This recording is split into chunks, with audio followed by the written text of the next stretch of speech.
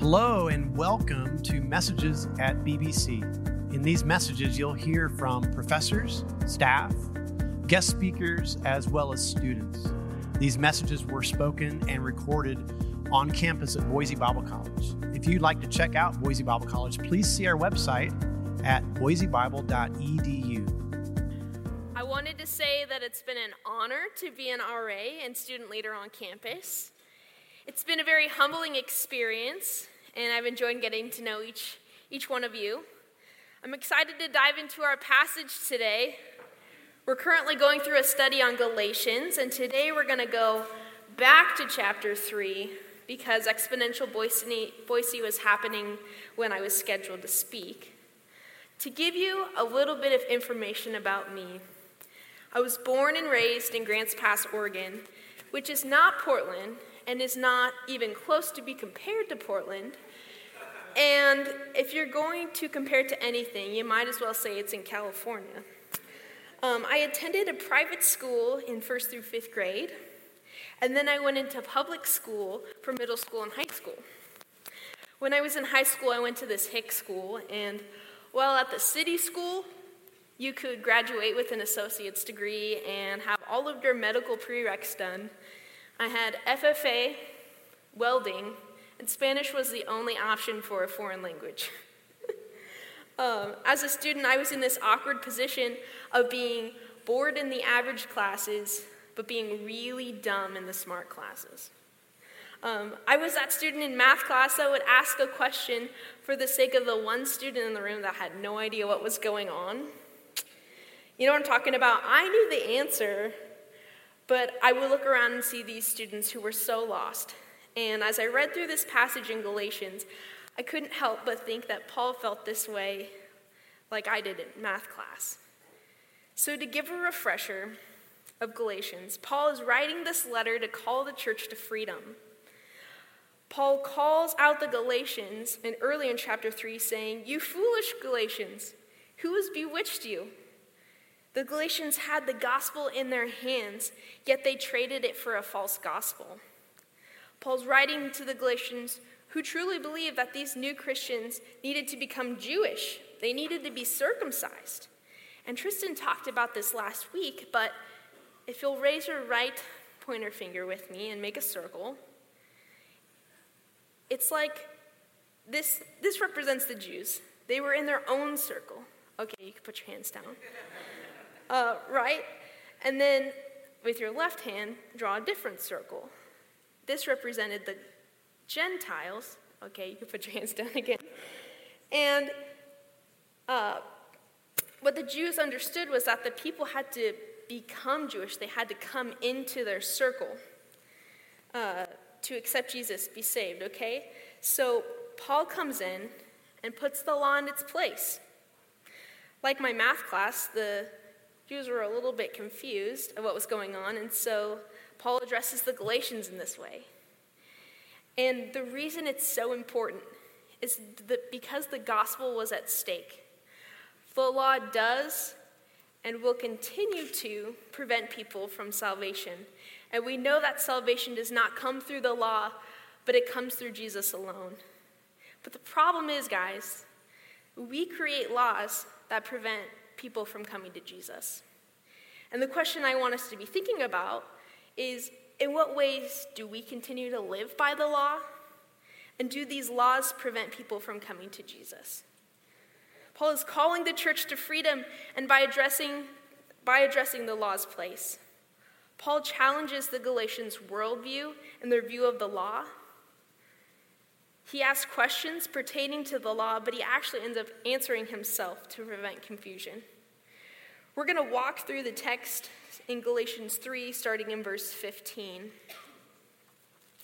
Paul begins with an example from everyday life, a human covenant.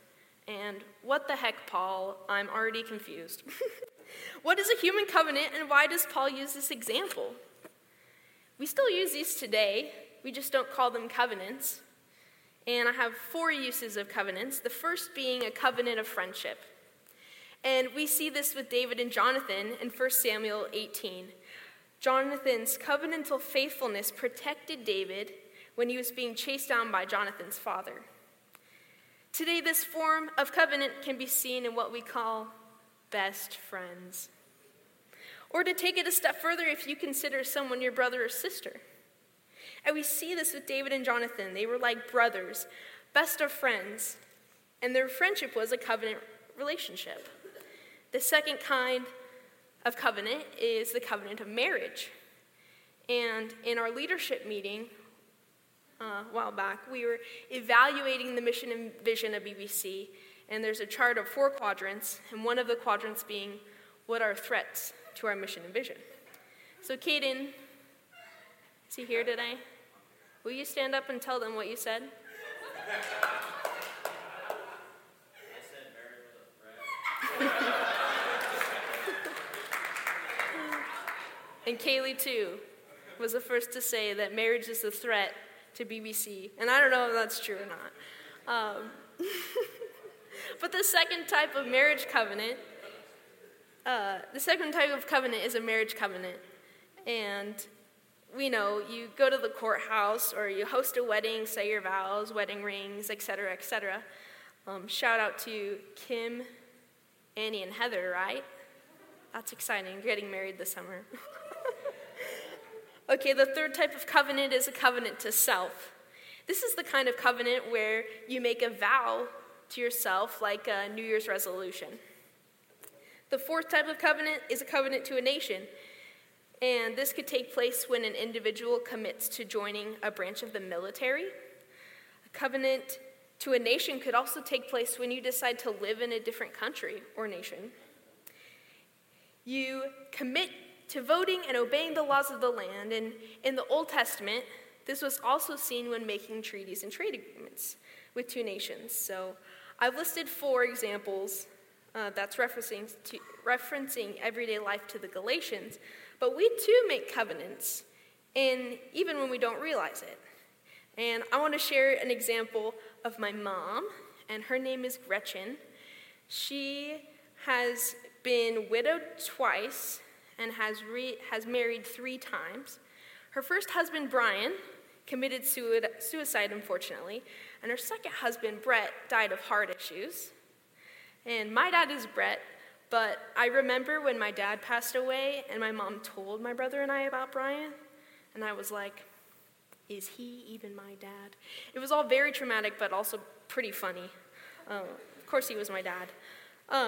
After my dad died, my mom remarried a wonderful man named Jeff, and he's the best. And all this to say, I remember asking my mom, how do you keep falling in love with people? And she told me, Megan, love is choosing to be loyal to someone. And that's a covenant. Loyalty and love that is not easily separated, and a breaking of a covenant is painful. Read with me in Galatians 3:15. Brothers and sisters, let me take an example from everyday life. Just as no one can set aside or add to a human covenant that has been duly established, so it is in this case. Paul is saying that covenants cannot be changed on a whim, and neither can the covenant God made with Abraham be forgotten. Verse 16, the promises were spoken to Abraham and to his seed.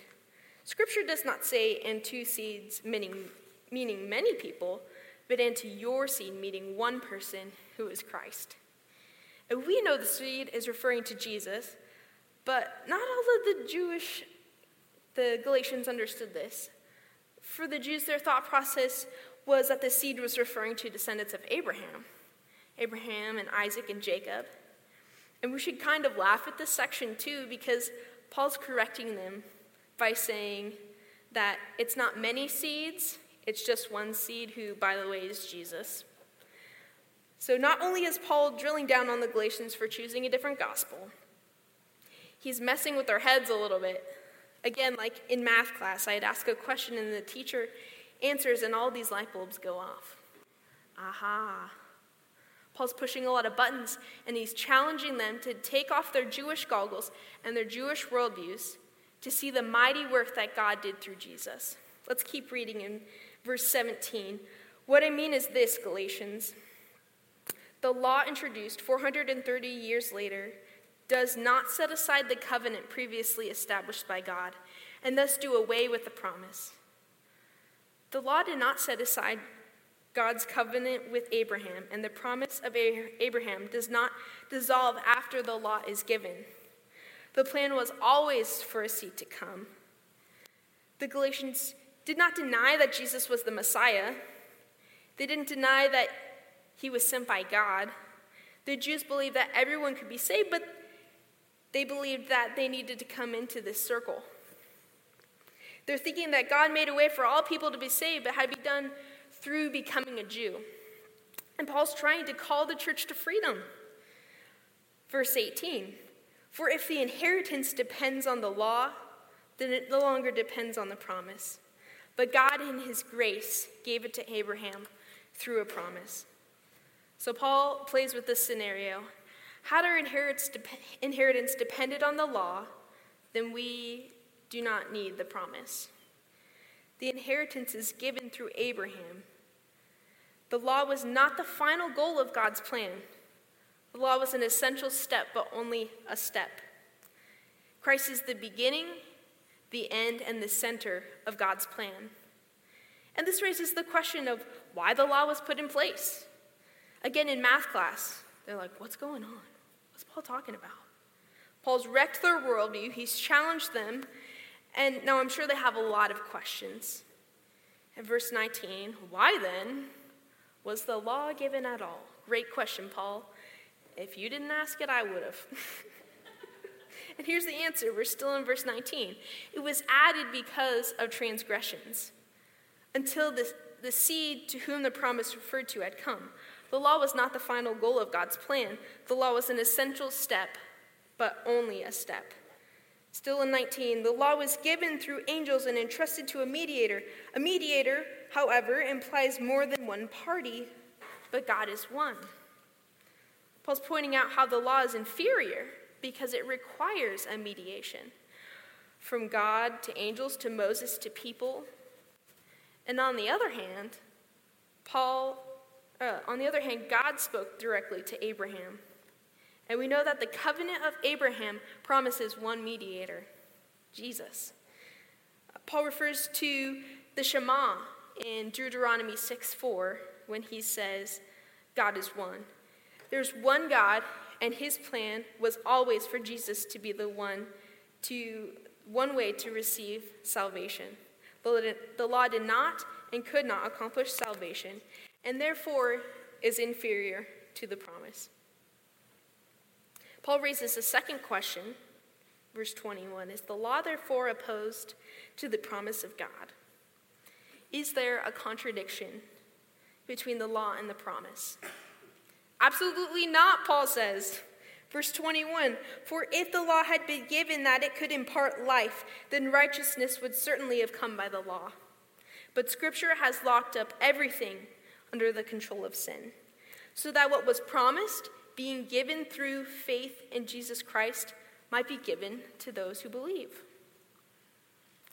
When I was in high school, there was a girl in our youth group who didn't grow up in a Christian home. She'd never really been to church and definitely didn't know the gospel. She started coming to church, though, and helped out with communion on Sunday. She was in her booty shorts and tank top. She wore this choker collar necklace. And no joke, she was wearing bunny ears to church. Okay? How dare she? And they were saying, people in the congregation were saying, why is she serving communion? Why is she wearing that to church? And the pastor just calmly said, shouldn't we be excited that she's in church today? And excited that she's getting to hear the gospel? Because, guys, we like to make laws. We like to make these circles that prevent people from coming to know Jesus. Sometimes we make human covenants with the law that are not of God.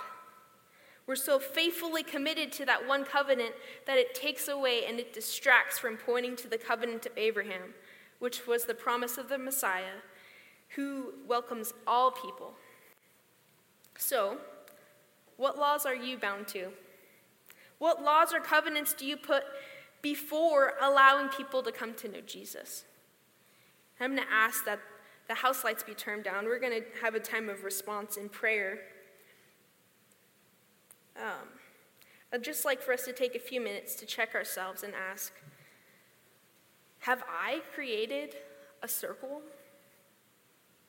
Is there a law that's preventing me from sharing the gospel with everyone, or even preventing me from loving everyone? Just take this time now to talk with God.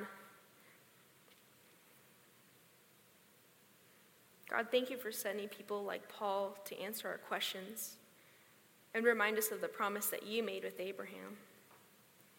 You've included all people in your plan and in your inheritance.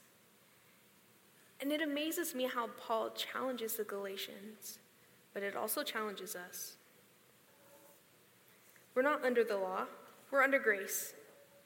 And that means that we can let go of the traditions and actions that we believe we must do to earn salvation. All we need is you, Jesus. And I pray that today, this week, and throughout our lives, those of us in this room will have the courage to live free and share this gospel message with the world. Amen. Thank you for listening today. Boise Bible College exists to raise up leaders for the church, where we value scholarship, humility, innovation, and community. For more information about Boise Bible College, please see boisebible.edu.